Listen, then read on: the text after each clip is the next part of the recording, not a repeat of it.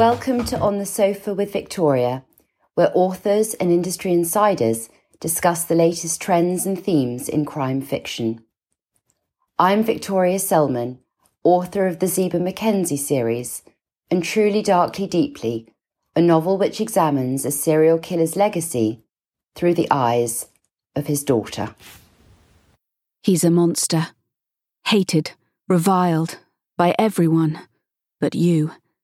Truly Darkly Deeply by Victoria Selman is a mind-blowing, unput-downable serial killer thriller of a very different kind, perfect for all fans of Mindhunter, Criminal Minds and Girl A. Out now in hardback, ebook and audiobook.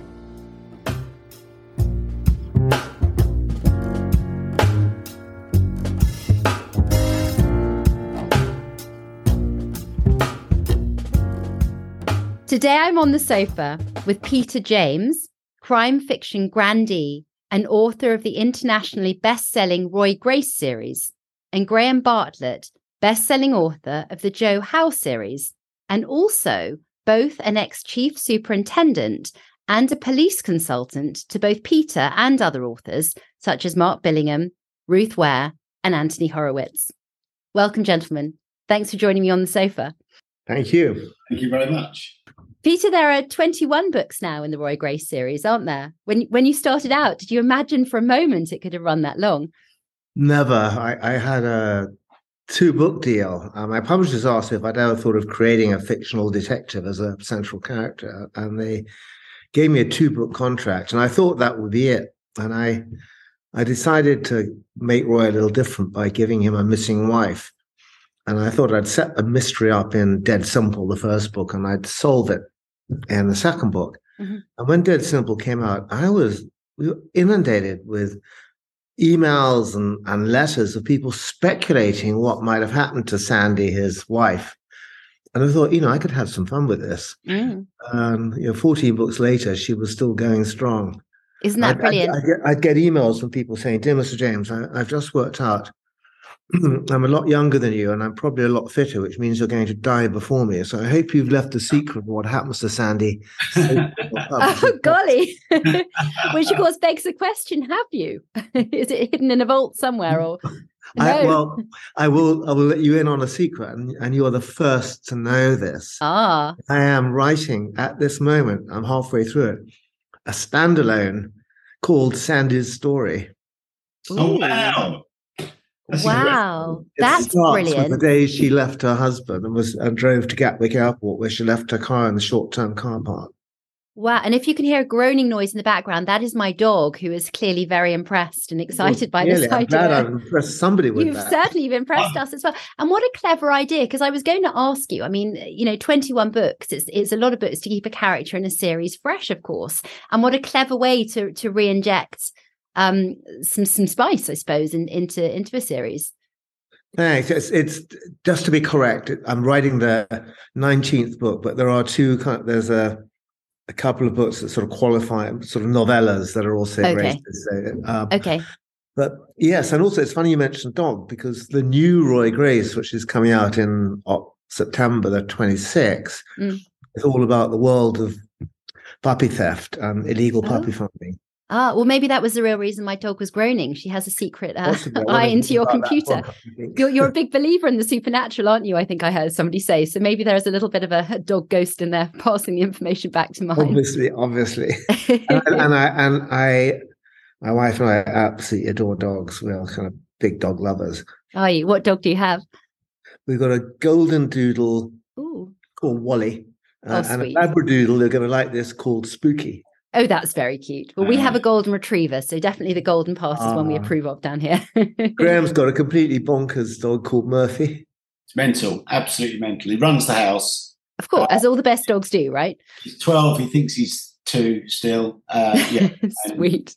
He's not allowed to join this podcast because he'll take over.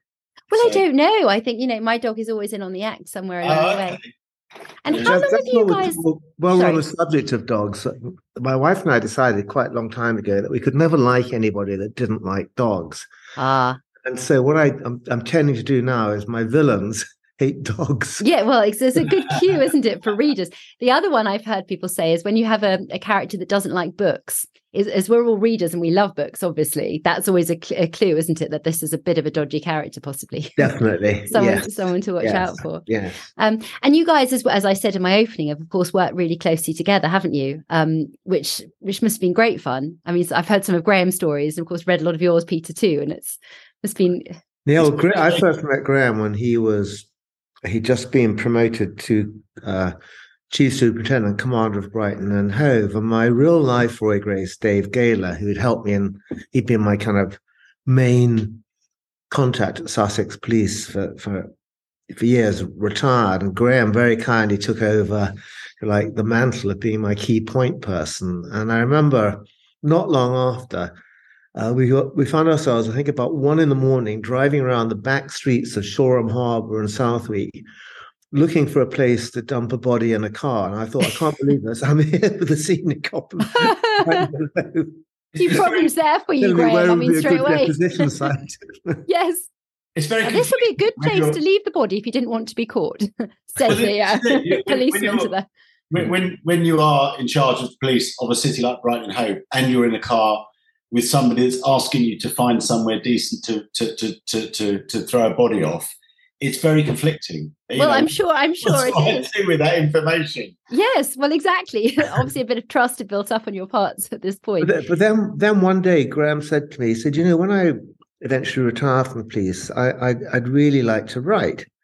And I thought, oh my God, here we go, because probably once every 2 weeks, I get a copper somewhere in the UK saying I'm retiring and I want to write a book. Could I send it to you? Okay. And I invariably say, just send me the first chapter and a synopsis, and I'll open it, and it will be, I was proceeding in a westerly direction when they write in plod speak. Yes. The way they're taking statements. And Graham said, I've written a few essays. Would you look at those? So I said, sure, thinking, here we go. Bloody hell. I was blown away. I thought, wow, this guy can really write. He really can. I love your first book, Graham. Bad for Good. Yeah. And then we cooperated together, and we co-wrote a non-fiction book about villains in Brighton. We called it Death Comes Knocking, Policing Roy Grace's Brighton. Nice. That was not just such fun, it was fascinating, because Graham dug up one or two quite extraordinary villains who agreed to meet us, including a guy who'd bludgeoned to death his father, stepmother, 14-year-old brother, and family dog. So when you say he agreed to meet you, should we not maybe say you agreed to meet him? No, he I just badgered him until he agreed to meet us, and we had to drive up to somewhere near Leeds and York, wasn't it? Yeah. This really ropey old pub that we. So this guy was out now. He wasn't even. I'm assuming he was in prison, is it? Yeah. But very, very, very strange. Well, you'd have to be strange to do that. I mean, making light of it. Obviously, it's a huge tragedy, but very odd individual. Yeah, odd being the understatement, clearly. I mean, completely, yeah. How did a guy like that ever get out? I mean, you'd think. Well, they do, they get, unless they get a full life, it's, I think he did 23 years. And then got recalled for something with drugs. Right. And the other characters that Graham introduced him to, a guy called Dave Henty, was become, in a very slightly tweaked name, the central character in my current Roy Grace novel, Picture You Dead. He's like one of the world's most famous art forgers. Isn't that brilliant? I tell you, I love to inspire, fiction. I've based my books on a lot of true crime, and I love the idea of rooting it in something real. Yes. And I was saying to Paul Burke, who, of course, does In Person with Paul, which is the other side of the Crime Time FM podcasts, that there's something, isn't there? There's a hook when you know that there is that truth within what you write. Completely. Yeah. And also, I saw something that it was a moment I'll never forget. This guy, David Henty, David Henty was he'd become a big time passport forger. Mm-hmm. And 3,000 passports, 1,000 quid a shot at the time of the Hong Kong handover. Nice learner. He bought a house in the middle of Brighton. He was minting it. He had somebody binding, somebody printing, dispatching. one problem was he wasn't very good at spelling. There were 2 spelling mistakes in the passport. No.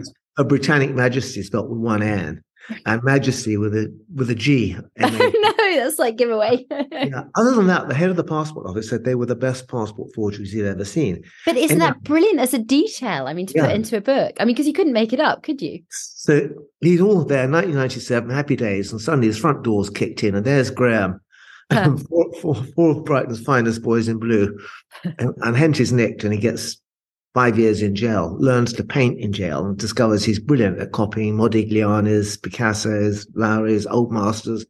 Anyway, he invites Graham rang me in 2015 when working on the book. He said, so this guy Dave Henty that I nicked back in 1997, he's invited us for lunch. Do you want to go? I said, you bet.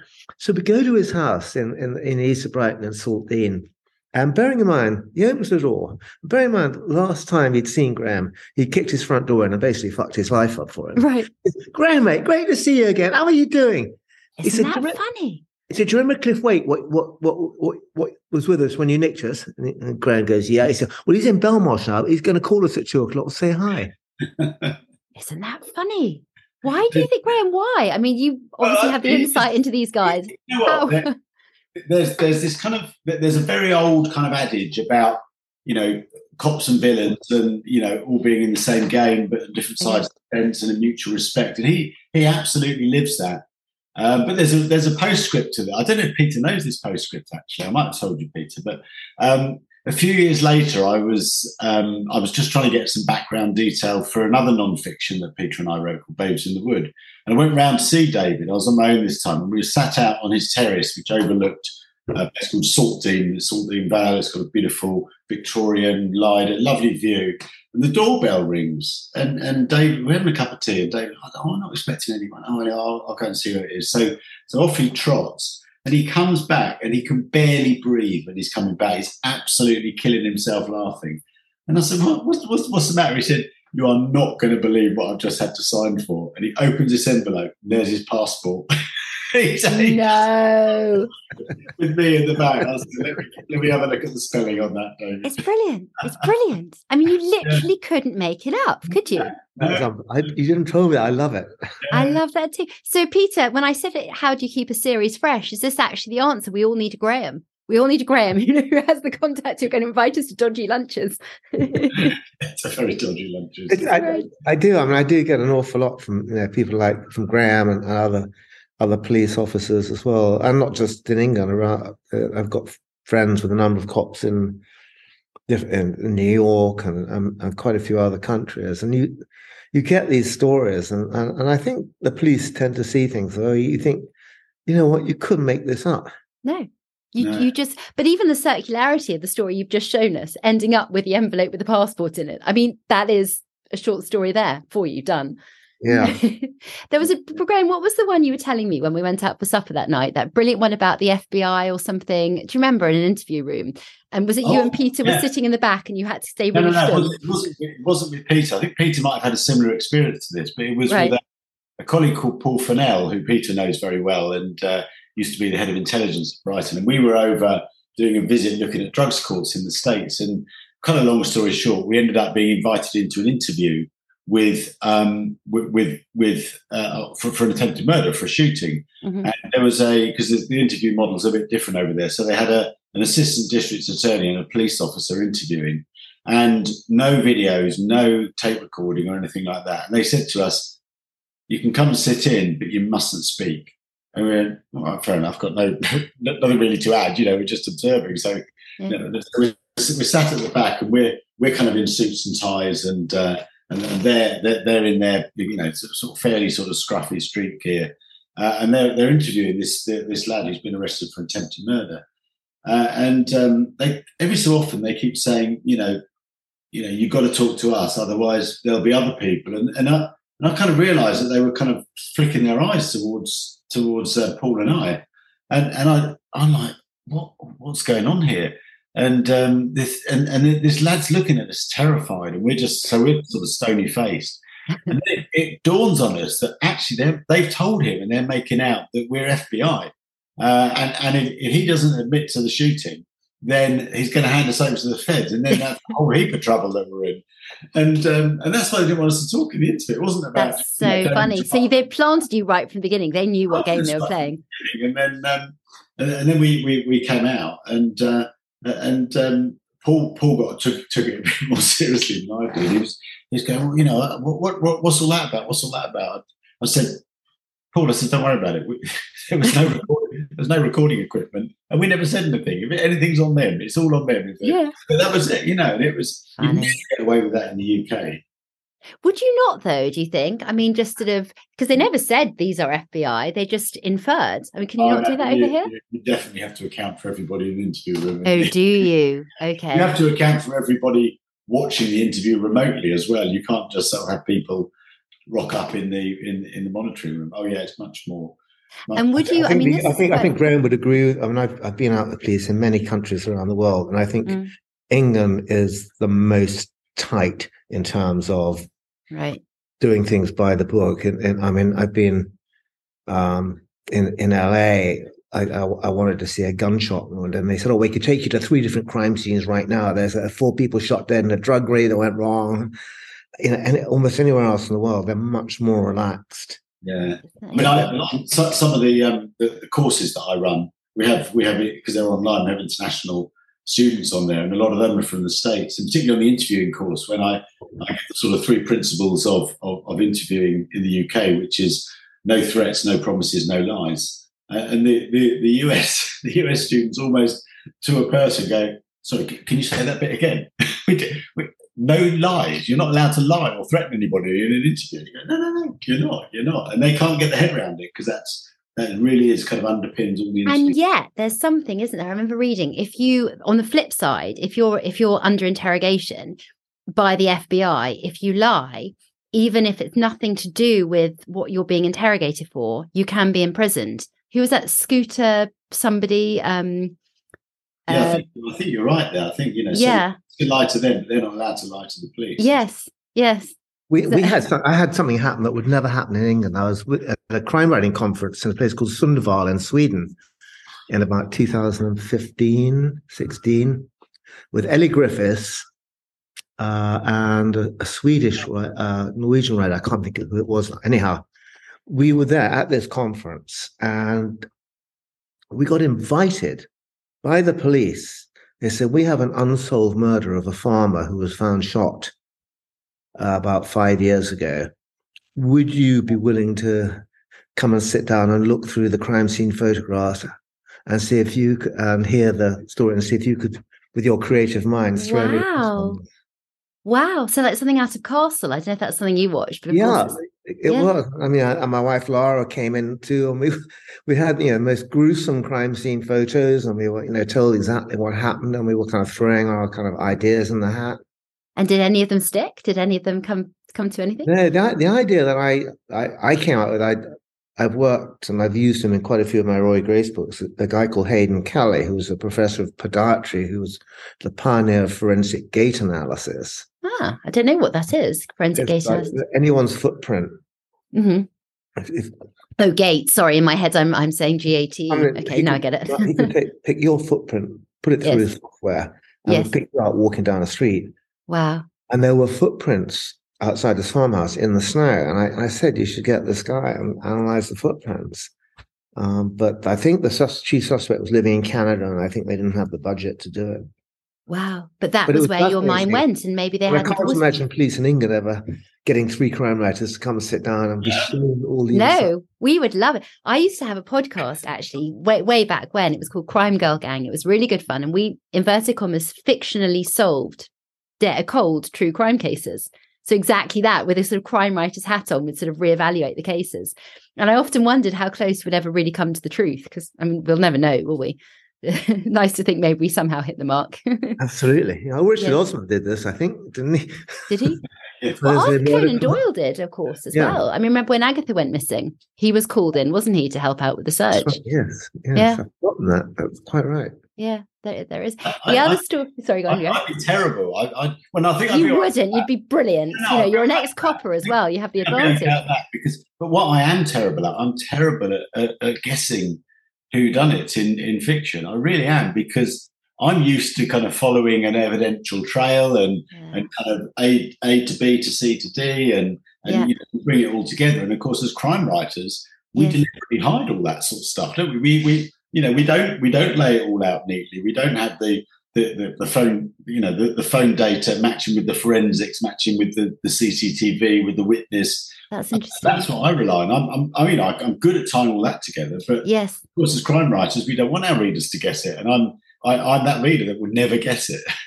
I'm the same. I'm useless at these murder mystery evenings. Completely useless. Are you? I just thought you both. I want to sit at your table, Peter, because you'll get it. I get it. I always get it wrong. Why is that though? Because you're surely the opposite of Graham. I mean, you're used to scattering the clues in the wrong, misdirecting, presumably. I did get paid a great compliment. My last stage play was on tour, and I sometimes go on stage at the end and do a Q&A with the cast. That's fun. And I was sitting there with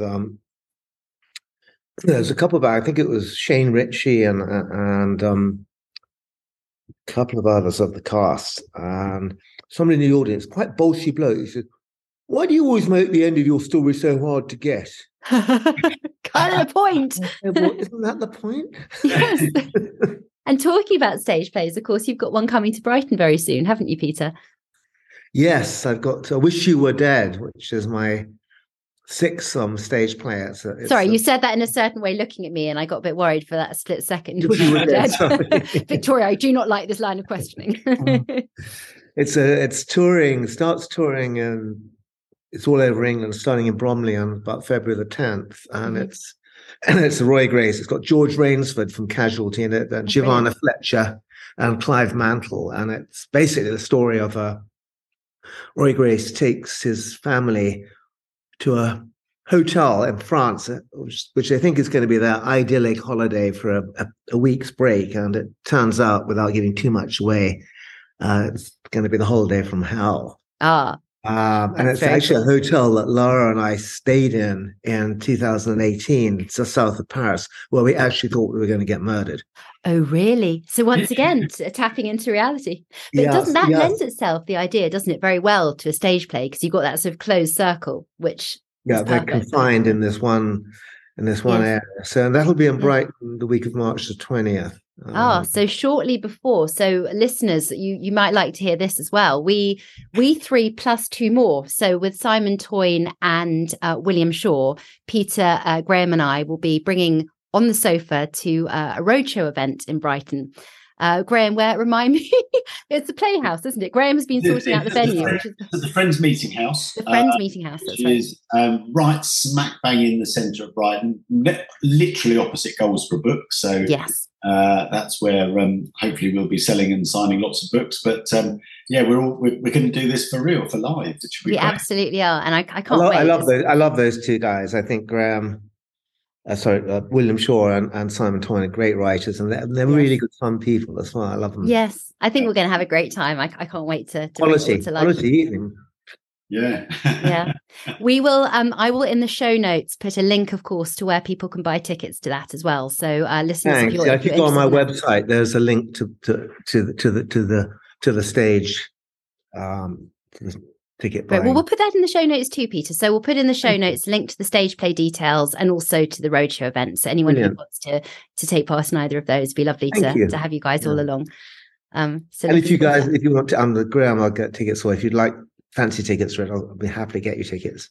I'm already down for the charity event, so I'll be there as usual on that. Great. Sounds absolutely great. Whereabouts are you in London? Are you in? I'm in central London, so it'll be probably at Richmond, I would think. And okay. Well, I shall. If you fancy it, let me know, and I'll happily get you tickets. Oh, well, that's very kind. I very much fancy it, so thank you so much. Great. Guys, let's wind up with. I mean, I could ask you a million stories, but I think we'd probably better save some of them for our roadshow event. And I know that there are a number of very cool ones up your sleeve, so let's definitely save those. But my desert island not discs question, and we're going a little bit dark on this one, because in this desert island not discs, you have been murdered, gentlemen, on a remote desert island. Which fictional detective would you like to solve your murder, and why? And you can't say Roy Grace because that's... I was going to say, am I allowed to say Roy Grace? No, you're not. Okay, well, I'm going to go for Washington Poe. Mike Craven's Washington Poe and his sidekick Tilly Bradshaw, because she's great, isn't she? They are both amazing, and Tilly Bradshaw will apply her infinitely complex and talented brain to it, and Washington Poe would kick any doors in that need kicking in. So I think as a pair, presumably I'm allowed to have them as a pair because they are. I think you can. Although I was wondering what doors would have on the desert island, but I think there'll be something for him to kick down. There'll be something, won't there? A coconut tree or something. Yeah, I think they're a great choice. Sheer doggedness. I think both of them are great creations. Yeah. How about you, Peter? Who would you choose? Well, I have always joked that if I was ever unfortunate enough to have a family member murdered, Roy Grace is the detective I want solving it. But as I can't have him, sorry. I a character I really have always admired is Rebus, and I love his doggedness. Yes. So again, it's the doggedness, isn't it? It's the determination. I want to make sure the murderer gets caught. Yes. Yes. So I'd want somebody who's not going to give up. Yeah. Yes, I think and not going to give up even if he's retired. And I love the way that Rebus just carries on, doesn't give a fuck about retirement. He's just going to get the job done. And so I put my faith there. Good choices. Gentlemen, thank you so much for coming on board, and can't wait to chat with you more on the roadshow. Thanks very much. Thank you very much. Yeah.